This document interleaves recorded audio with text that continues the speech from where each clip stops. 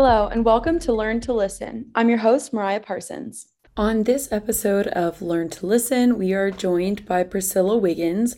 She and I talk about her journey playing soccer while simultaneously exploring the process of loss and identity after the passing of her father when she was 21. She majored in psychology at Stony Brook University and is currently earning her master's in counseling psychology at Temple University.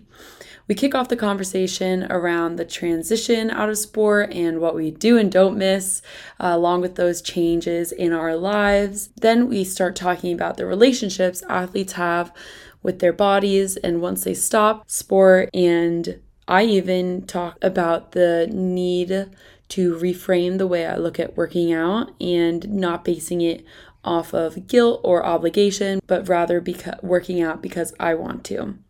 We relate over needing to catch ourselves when we are working out, or there is something around healthy eating or active movement. And when we start to get frustrated when we don't see outcomes that we want or that we expect ourselves to be able to achieve because we used to be able to do this type of work or have this lifestyle in college. Priscilla also talks about the phenomena of countertransference, which I thought was very informative, and she explains the delicate relationship between a counselor and their patient and how she tries to not only focus on struggles during therapy sessions. Priscilla also talks about the way she was aware of therapy from a young age as her family wanted to be open with each other. One thing that really hits home from this conversation for me is having to walk through validating each of our emotions and finally getting to the place where we both felt comfortable to go to therapy and both were able to start our journeys by acknowledging our emotions and being able to hold opposing feelings at once.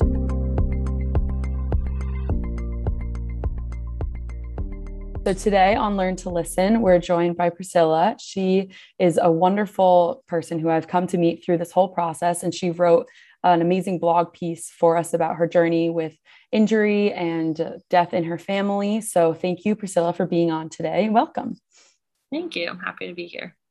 So I thought it'd be great to, first kind of like give your basic intro of your history, where you're from, what sports you played, everything like that. And then I thought it would be great if we could just like walk through your story and you could tell us about it.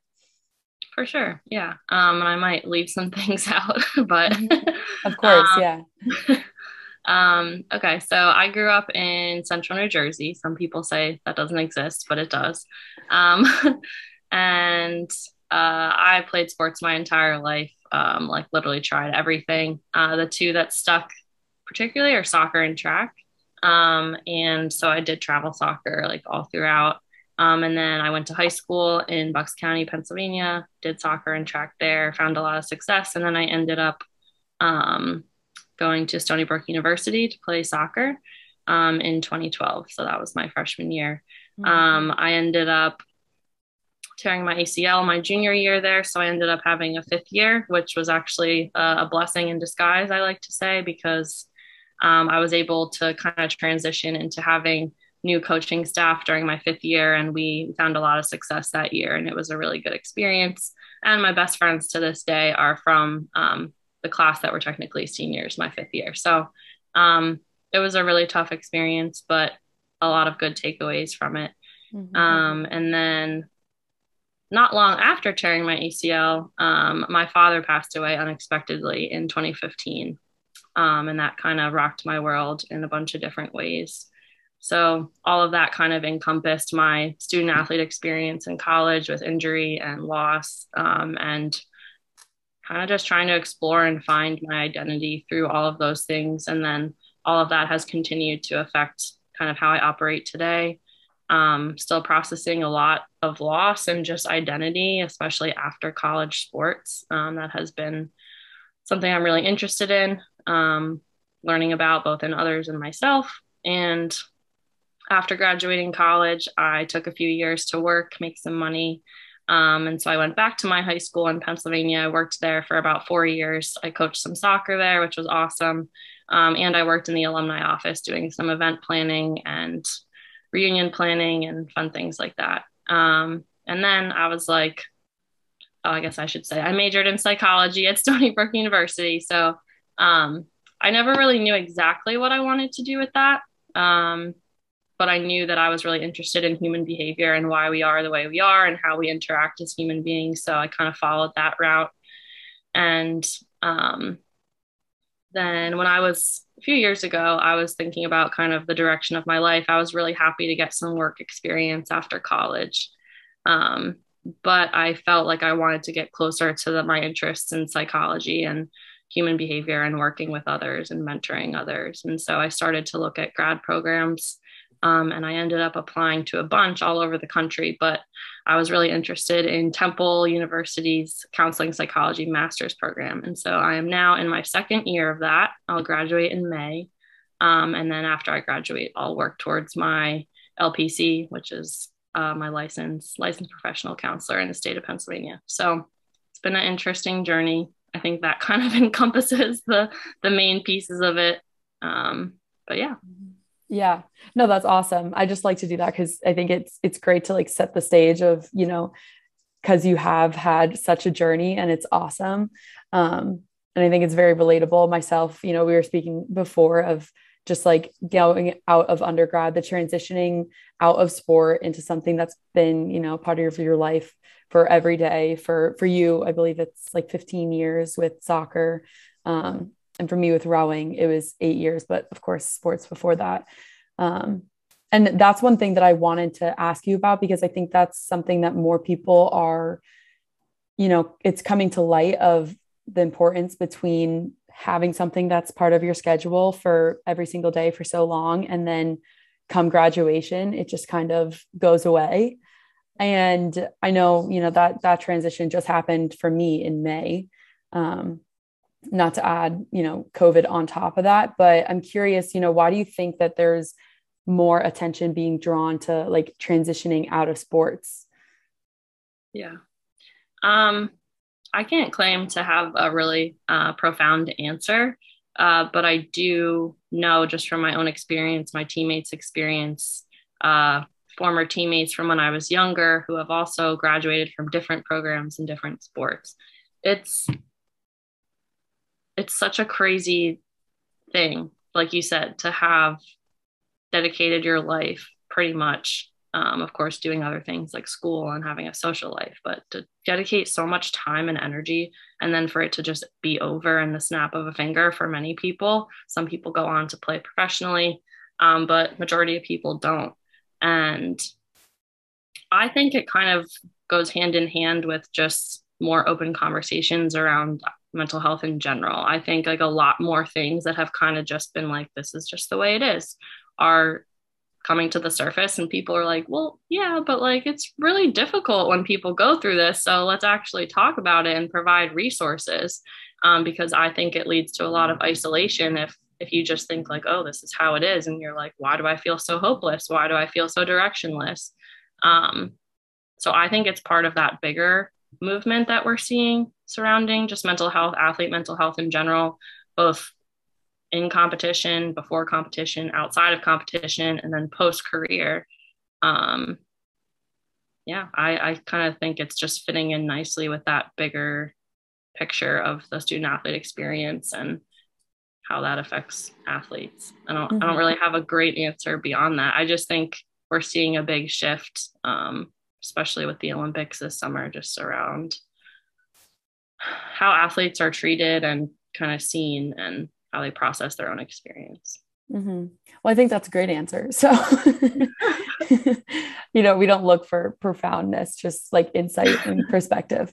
And I think, I've been wrestling with that as well, because it is an area that I'm curious to just explore in my personal and, professional career, maybe, of just why there is, there's not really a ton of attention and resources for that transition. And I started seeing through Notre Dame, their athletics, that they started to send resources, as we were approaching graduation and, kind of mentally preparing for that shift that was going to happen, which I hadn't, I think that was a new initiative that they started just my senior year, which kind of, when they did that, I realized I think how difficult it was going to be to transition out. And for me specifically, like physically, I think I accomplished, what I wanted to accomplish in the sport, but I knew that I would miss my teammates. So it wasn't, the grueling practices, of course, that I was going to miss. I knew it was that community and that sense of community. And it hit me pretty hard with graduation as well, just like any, change. And this was your home for 4 years, and, everyone's moving to a different place or different stages in your life. So it just becomes harder to find that community that you've had for 4 years. And I'm curious to, your experience, because in your blog post, you had said, I think that what you said was you'd be lying if you like didn't miss soccer, that you still wanted to play professionally, which for me, it was a little bit different because I knew that I was, my relationship with rowing, I was good. I did not want to continue to do that just because my body itself, I was, tired of the exhaustion through it. So I think that's a unique relationship that you have with soccer, where you still, love the sport and would continue to play if you could choose to do so. Yeah, I mean, you bring up interesting points, because I think a piece of that feeling that I have towards the sport, a big piece of that is truly about what you said of the community and just kind of what that time in my life represented. Didn't come without ups and downs for sure, but yeah, just the relationships. And I know you can probably attest to this too. The relationships you form with your teammates and other athletes in college is just unlike any other setting. And I think socially after college, that can kind of lead to feeling some gaps and holes in just like how you are as a social being, because it's not really like in your 20s and 30s where you get an opportunity to share a locker room and shower with your friends, because that just creates kind of like these unspoken bonds. You literally shed tears and blood and everything together, and then it's kind of just like, oh, like have fun in your job now and figure out how to make friends in a different way. So a piece of my like sentiment of that is what it represents in the community and the relationships. Absolutely. And also just the life lessons I feel like I learned from the sport, being a team player and pushing through adversity and resiliency, all that. And thinking back, I did not want to play when I graduated either. My body was done. It had been a tough 5 years, 5 seasons in college. I didn't feel like I got the right recovery a lot of the time. So I was done at that time. And I honestly took about a year off from any like serious exercise. I gained a lot of weight, which I think is actually very normal. I've heard from a lot of other former student athletes that their body changed immensely pretty soon after graduating. But at the time, I felt a lot of shame around that, just because I was used to constantly being in shape. But now I do play. Like I just had a full 90-minute game yesterday. My body hurts. I'm feeling kind of old. I like hurt my ankle and my back. I was like, I don't know how much longer I can do this. No, but I have since come to start playing again, both in co-ed fun leagues. And actually one of my teammates, or not my teammates, one of my classmates in my program at Temple, we played soccer against each other in college, and we've become pretty good friends. And she's local to the Philly suburbs. And I've actually been playing on a team with her. It's like her home club team, and they have a whole women's league. And so that's been really fun to kind of get back into it and like get some of that camaraderie and closeness again, being able to kind of go to school with someone and play on a team with them. So it looks different, but I still do play and I find joy in it. But I will say a lot of it, I think, is what you mentioned of kind of what that represented for me socially and interpersonally and the relationships. Yeah, that's a great point. I hadn't thought about, like the difference that time can make too. Because like you said, a year out, I think we all feel it. We're like, oh, you don't have to worry about those morning practices and all the rigor that comes with, sports just in general. And so as you were saying that, I kind of reflected and I was like, yeah, I do think maybe down the road, I wouldn't get sentimental about, not having like regularly scheduled games or competitions, stuff like that, and start to miss, as time goes on, start to miss that aspect. So maybe the possibilities down the road. Yeah. But I think that's great that you have like a women's soccer league that you can play in. And that's so funny that someone that you played with in undergrad is now, your schoolmate and teammate. Yeah, it's honestly been super nice because she went to the University of Hartford, which is in my conference, and we were like kind of rivals. And she's 4 years younger than me, so we only played against each other in my fifth year. But it was just so funny to realize that, and I realized it on a Zoom class last fall because like when you turn your camera off, that some people have a photo up, and it was her roster picture, and so I saw like Hartford, and I was like, I messaged her, I was like, girl.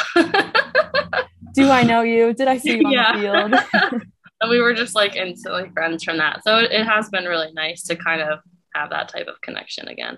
Mm-hmm.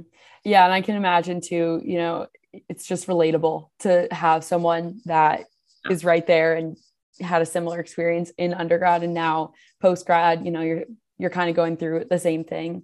But just, more schooling. And then on top of that, also soccer outside. And you'd said a little bit earlier about the like changes that happen with your body after athletics, which I hadn't really thought about just being a couple months out.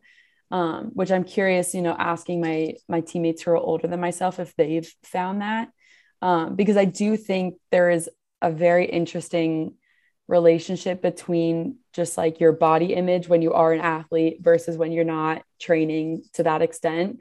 And kind of like the guilt that can go along with that. Cause now even I find myself, I'm like, oh, if I'm not getting a workout in every day, I'm like not doing, everything that I need to be doing.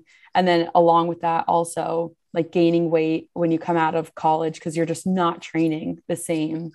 Or at least, I'm not training the same that I did in undergrad. Maybe some people do. But I'm curious, have you found with yourself just like that?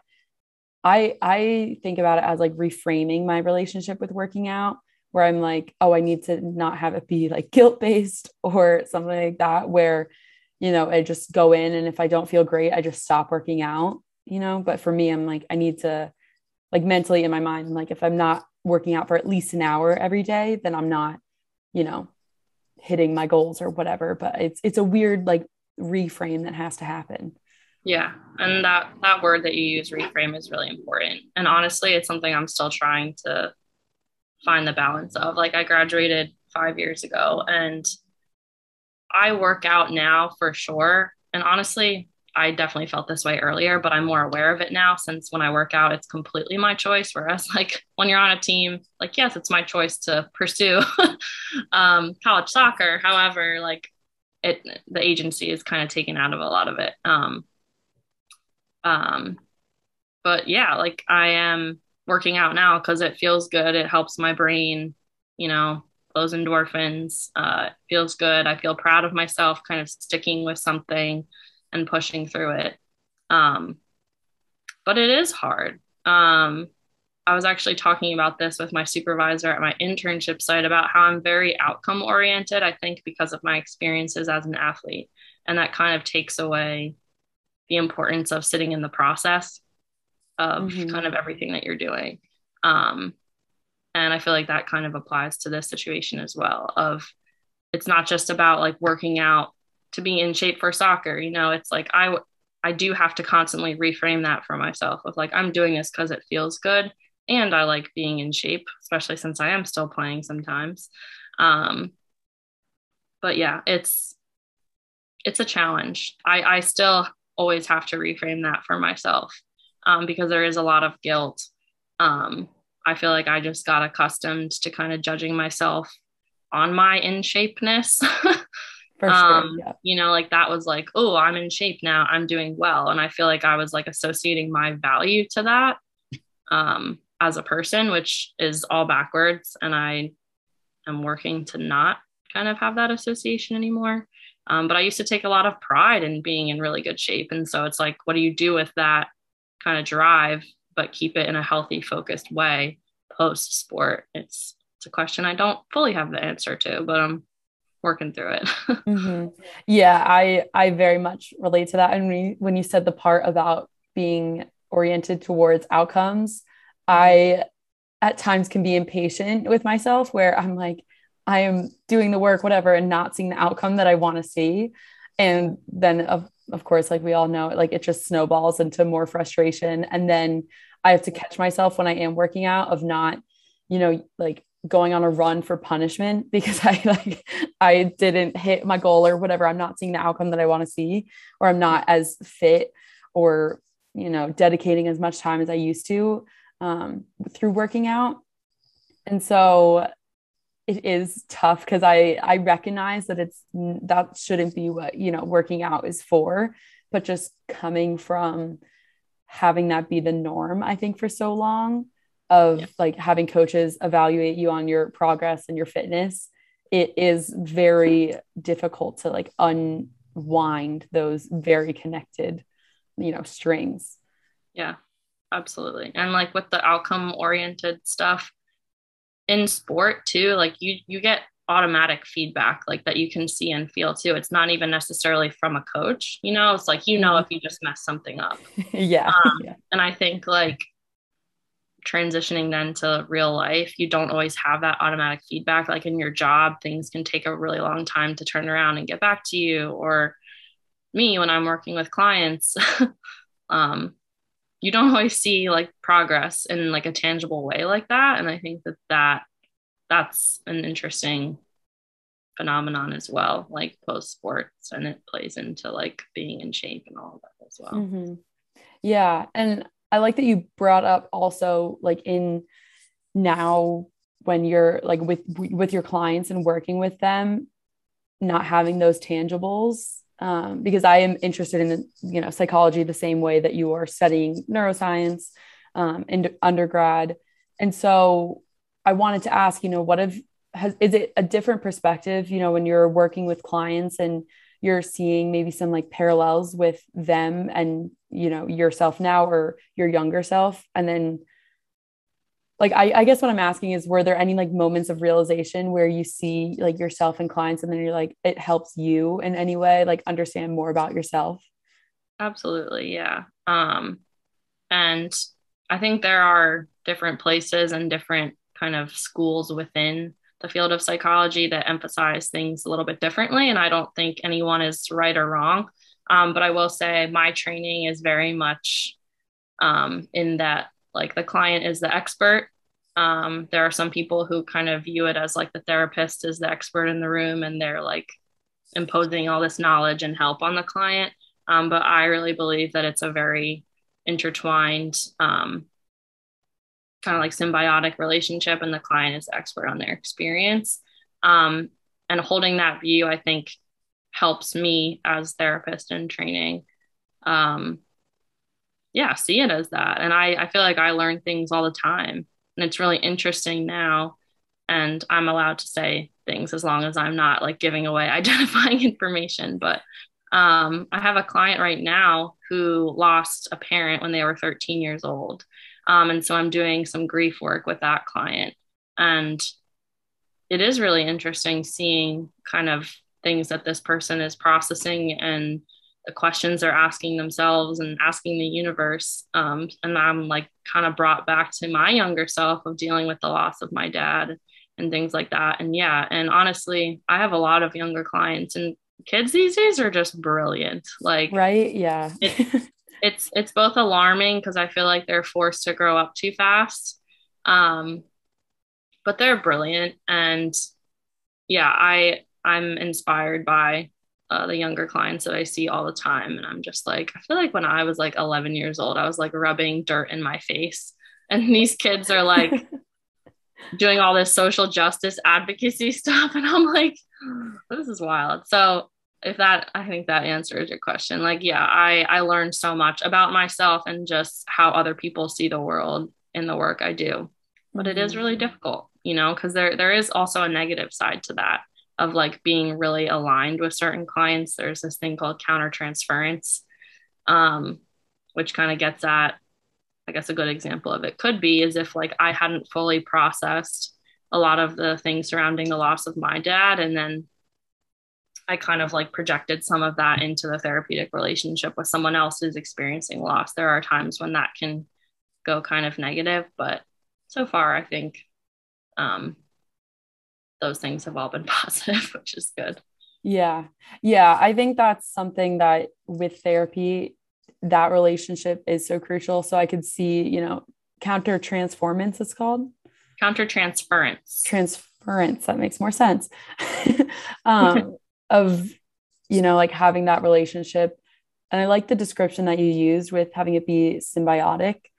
Because I think one thing that people worry about with therapy or, a stereotype is that, you're going in there to get all your problems fixed and you're just going to, be told what you're doing wrong and have there be that element of judgment. And I think that's why there's a lot of hesitation to going to therapy, especially if, you've had a negative experience with it in the past. And so I'm curious, like if you do have a client that is hesitant towards therapy, how do you like try and convey to them that it is that symbiotic relationship? And you might not have an answer for this, but I'm curious if you do.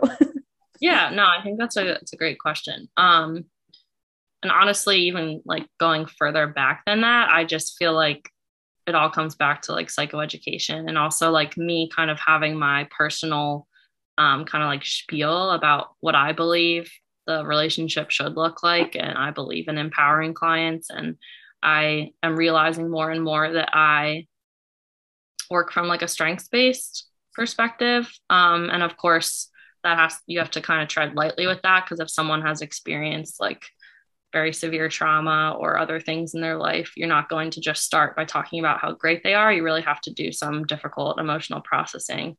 But I believe in really empowering clients and focusing on everything that they bring to the table, and not having the focus of therapy necessarily be like, these are all of your problems. Let's just talk about those all the time. Because I really feel like increasingly now, and my experience is limited for sure, because I had another internship last spring, and that was the first time I ever worked with clients. It was starting last January, actually. So I'm very new to this still, but I am seeing, especially in women, just like a lot of anxiety and self-esteem and confidence issues. And so in those situations in particular, kind of just educating about like, my job is to empower you. My job is not to focus on all of these things that you feel like are problems with you. I'm going to help you process them and work through them. Yeah, and I think it's just important to provide psychoeducation on what therapy actually is, at least from my perspective, and every therapist is different. But yeah, I think there's just so much that isn't known about it. Like some people think they go in to get their problem solved for them. Some people, I don't know. There's a whole lot of stuff out there. And so I think just like education is the most important, and then bringing in myself and what I believe and how I like to work with people after that. I have found that to be helpful so far. Mm-hmm. Yeah, I think that's a great point, because I think too, like the portrayal of like therapy in movies and just like media and stuff we consume, it can be, I think that sometimes, that can be the only thing that people are basing their knowledge of therapy off of. And that can obviously be very different in real life. It's so different. When I tell people that, it doesn't really happen now, but when I first started telling people I know that I was in school for counseling, you'd be like, oh, are you going to like read my mind and like do all this stuff? I'm like, let me tell you something. That's not how this works. Let's take a second. Let's go over it. Yeah. Yeah, that is very, very true. And I think too, of course, it, depends on someone's background, and like if they have known anyone who has ever gone to therapy and actually spoken to them about the process, because it can be very different, varying person to person. So kind of getting that foundation and then having that educational piece, I think is a great way to, like maybe knock down a couple of those barriers and just convey that you're there to help them in whatever way that they need that help with, but that it is going to be that symbiotic relationship. Yeah. And I'm curious too, I wanted to ask, when you had first started going to therapy, were there any of those hurdles, or, was it difficult to start opening up? Short answer is no. And I know that that is not a common experience for everyone. And I've kind of had to like check myself on that when working with clients, particularly who are younger, who have never been in therapy, and like figuring out the right ways to kind of talk about everything and what I believe in and make them feel at ease. I feel pretty fortunate to have grown up in a family where like mental health conversations were had.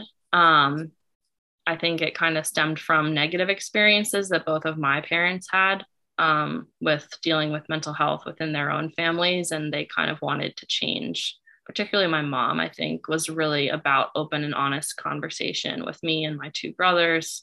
And I don't think I was like very educated in like all things mental health. However, I remember seeing a therapist for the first time when I was like pretty young. When my parents got divorced, we might have gone to some family counseling. I honestly don't remember. But it was kind of like a thing that I knew was like a thing that people did when I was younger. And it wasn't like this, ooh, like big scary, like, oh, you're going to therapy. It was kind of just like, yeah, going to therapy. And one of my older brothers went, even before that. So I think to me, it was normalized in a sense. So I feel pretty lucky. And I think because of my mom's influence of really wanting us as a family to be really open with one another, I think it was pretty easy for me to open up, in therapy.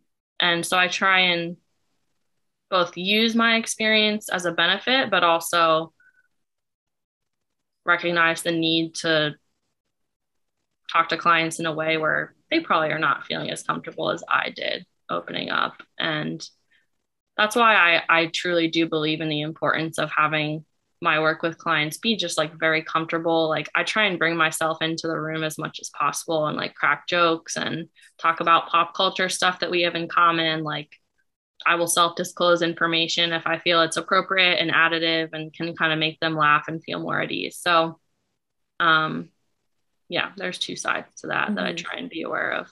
Yeah. Well, I applaud you for being aware of that, because I definitely think that isn't a common experience.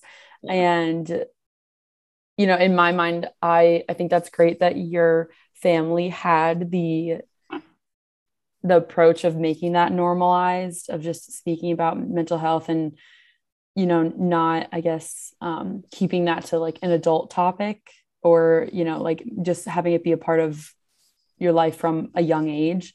Because I do think one of the hurdles is, of course, that like vulnerability and opening up. And I know for myself, that was definitely something that I had to, I guess, work through when I was a sophomore in college, especially when I had gotten injured. I broke my rib during rowing, and there was a lot of, home stuff and personal stuff that was just all kind of kicking up at the same time. And so to really open up and to speak about it, I think it was more difficult for me because I knew I had a good support system who would, provide me that space. But it was almost the biggest struggle for me was I was worried that it would change people's perception of me, of, not having everything together. And I think that's why it's such a difficult thing to share with people, and to be like, oh, I'm actually really struggling with this injury and things going on. And so I know for me, with first going to sports psych in undergrad, it was very difficult for me to kind of let in, people to that world, especially I think a stranger, because then I'm like, oh, this, in my mind, I was saying, this is the like first impression that they're going to have of me, but it should have been something that I could have reframed to say like, oh, they're, supposed to be the ones listening to the difficult conversations. And so I think I'm happy that you said, it isn't a common experience, in that you didn't feel like that was a hurdle that you had to, go over. Yeah. And I mean, I also think like there's an interesting layer of what you shared about like seeing someone who were they like a part of the athletic department? Yes. Yeah. Yeah. Mhm. And I feel like that adds an interesting element as well, which is something I've thought about because I've thought like down the road it might be cool to work within a college athletic department doing mental health stuff with athletes. But I can see that being difficult because it's still very much tied into your everyday community. And even though you know logically like there's confidentiality stuff and like this person is not going to go tell all of your friends and your coaches and everyone else like what you're talking about, but I still think that there's something that can be tough about that in your situation of like it's still very enmeshed in your everyday process there, and I can see that being a barrier as well. um but yeah, it's just interesting to hear like your perspective of that, um because I feel like I kind of had a different one of I have, and I still struggle sometimes, being like the most vulnerable with friends and family because I don't want to burden them. And I don't want those people, especially in the line of work that I'm in now, to think that I like can't handle myself. And I don't want to feel inadequate in that way. And I've actually found it easier to just kind of like unload on my therapist, who's like a third part, disinterested party. Mhm. So it's just interesting. And I feel like I've kind of shifted in how I view that over the years as well. But I feel like I reached a point where I knew I needed a therapist because I wasn't being as open in the things that I felt like I needed to verbally process with the people closest to me. And so it oddly felt easier to kind of do that with a stranger. Yeah. No, it is. I think, in my perspective, that is something that's not as common of, feeling like it's harder to open up to a stranger because I definitely think that's why therapy for a lot of people, they're like, oh, like this person isn't super involved in other areas of my life, right? And so for me, I think I don't know if it would be easier or harder for me to open up to a truly just third party therapist where they aren't super involved in athletics or undergrad and all of that. So that is something that I'd be curious to see if it was different because I do think, like you observed, it definitely did still feel pretty close to home because the sports psych office was same athletic building, seeing um, all these like different sports psych professionals also be at our athletic um our like athletic meetings and events and stuff like that. So it did kind of feel like, in a way, I don't know if how to articulate it properly, but almost like a weird duality, whereas like they were removed but they weren't at the same time. So Yeah. I think it definitely was a weird border for me. And two, I couldn't help but think, and this is, when I'm not the most proudest of, but I will admit to having is, like knowing that it's a sports psychologist. I'm like, everyone kind of goes through these issues and has these things. So I kind of had this mindset of like, I shouldn't be able to complain, which I've worked out of, having that perspective because now I know everyone has a right to their emotions, but in my own way, I was like, oh, I'm not different. Like there's people who are going through so much more than me. Like I don't want to take up this sports like time and, just to probably say like the 5 same issues that everyone else is struggling with. And I think that was also a hurdle for me in opening up, and really in my like first experience with a therapist of trying to like break down that barrier, but very much struggling with it. Yeah. That's interesting. And that's honestly something I experience now too, especially with younger clients. I think something that was really helpful for me was being able to kind of like hold 2 different feelings at once. And I really struggled with that when I was a little bit younger as well. But that idea of like, there's room for both, that statement really stuck with me. I learned it as part of this like grief group that I'm in, where you get like matched with a buddy and they just have like really cool resources and stuff for people experiencing loss. But yeah, I think it's really important to give yourself the space to both acknowledge that there are always going to be people who have it worse, but also recognize that your experience is very real and valid, and to like hold both of those feelings at once rather than be like very either or about it, you know, because it's like, yeah, I could sit here and say like, yeah, I lost my dad, but some people have lost both of their parents, but that doesn't help me and like process what I've gone through, and what I've gone through is still very real. And um it's not very normal to lose a parent when you're 21 years old, you know? And it's like, so yes, there's always going to be those, like, there are other people who experienced XYZ. And my experience is very real and important. And I think that goes for you. And it sounds like you've kind of like worked through some of those feelings already. But that was just an interesting, yeah, being able to hold like opposing feelings at once has been something that's been really important for me to really learn for myself and not view things as black and white. Mm-hmm. Yeah, no, I thank you for sharing, because I definitely like that, that perspective a lot, of giving yourself, I guess, the grace or the awareness to say there is room for both, and that you can have those two opposing feelings.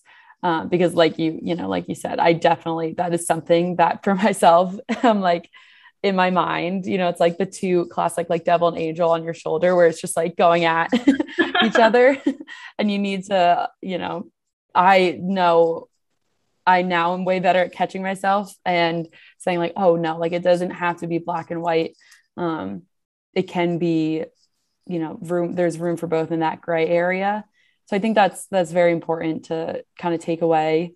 And it is strange too. I wonder if you feel this, where with myself, like a lot of things are black and white, but then with other people, I'm very understanding of saying like, oh, there's such like a spectrum, and I think it's probably, I'm curious to see what you'd say to that. Cause my guess is that, that's pretty common for a lot of people, where you're harsher on yourself than you are for others.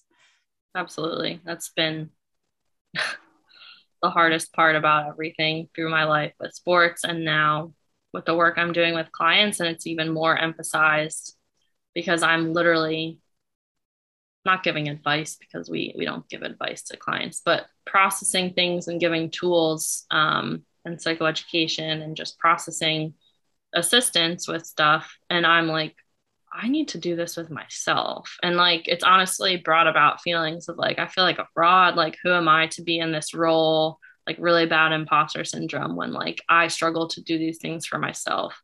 But I think it's been kind of like a good check in that way. At first it was really unsettling, and I was kind of just like, what is wrong with me? Which again plays into like me being my own worst critic.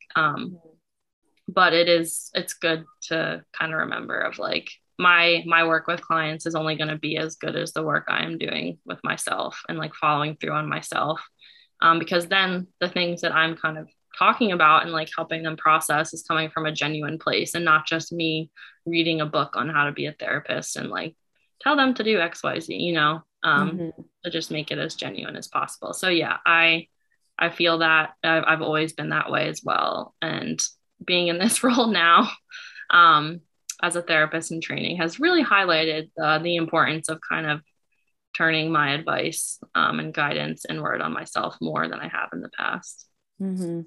I think that's a very, profound observation of, having that imposter syndrome, because I think we're very similar with our love for psychology. Like you had mentioned it before, of just human behavior and connection, and wanting to understand that just like from a, I guess, scientific or like academic background, but then also playing that into our life, and having these moments of that introspection where you're like, oh God, what am I like, like, what am I even saying? Like, I don't tell myself the same things, like giving other people the, insight or perspective that you should give yourself. So I think that's it's funny, because I think it's so relatable. But something that is, a constantly growing process, and something that you always have to work towards and check yourself on, and make sure that you're, the way you frame it in your mind is the most beneficial way. Yeah. And like you said, it's like, it's an ongoing process, because before it would have been like soccer focused of like at that time in my life of kind of working through it that way. Now it's like in my current setting. So I think it is kind of like a lifelong of making those adjustments to not make things harder for yourself than they already are at times. So yeah. It's interesting, like the different buckets that we start to like pour our like different emotions into. Because for me, it definitely used to be like rowing, and I would use a lot of my energy to like give, I guess, like be a listener and try and make other people's lives, like shinier, or however I could help them along. But now, as I'm getting older, I'm definitely starting to reshift that, where I'm like, the energy that I'm not putting into rowing and academics, I can start to put back into, myself and what I'm doing. And I think that's a part of maturity, of course, is realizing the importance of doing that. Yeah. I also think it's kind of just a function of sports too, is especially team sports. Not that it's like you neglecting yourself, but I do think like part of the magic of like being on a team is like being a part of something bigger than yourself. And so it kind of just becomes a habit of like, that's how you're kind of channeling your energy. And that doesn't mean you're neglecting yourself, but then transitioning out of sport, you kind of realize like, oh, I don't really know how to focus this more inward. And then I know for me, I've had moments of like, am I selfish for like focusing all this energy on me? Like, I don't want to be a selfish person, but it's the evolution of all of those feelings and like where to channel energy is really different, or it's really interesting. Mm-hmm. Yeah. And I think that's a great point, as we've kind of discussed all of this, of just like to end on and kind of allow yourself, I like to keep telling myself, like, allow yourself that grace to focus on yourself. Cause I think a lot of people, a lot of the times think it is selfish, like, oh, I'm not, giving back or doing this for other people. But one of my favorite, I guess, images or like life metaphors is if you're constantly pouring, your own bucket out and no one is replenishing it, whether that's like yourself or others, then you're going to run out of, steam and run out of energy eventually. So now I like to try and evaluate things as seeing like, oh, what am I doing to refill that bucket, and make sure that, I can be my best self to best help others. Absolutely. Yeah. That's important. No matter what you're doing, it's really hard to remember sometimes, and it's really important to remember. Yeah, exactly. And with that, I'd like to thank you, because this has been an amazing conversation. And it's always just fascinating to me to hear, other people's perspectives and stories, and really just like kind of get these conversations, because I think they are sometimes so rare, just, like blocking out some time and just getting to know people better. So this has been awesome. And thank you again for taking time out of your day to, share and be vulnerable and just have so many amazing insights. Oh, for sure. And thank you for kind of inviting me here into this space. I think it's wonderful what you're doing. And I look forward to seeing what else you do with Learn to Listen. Thank you so much.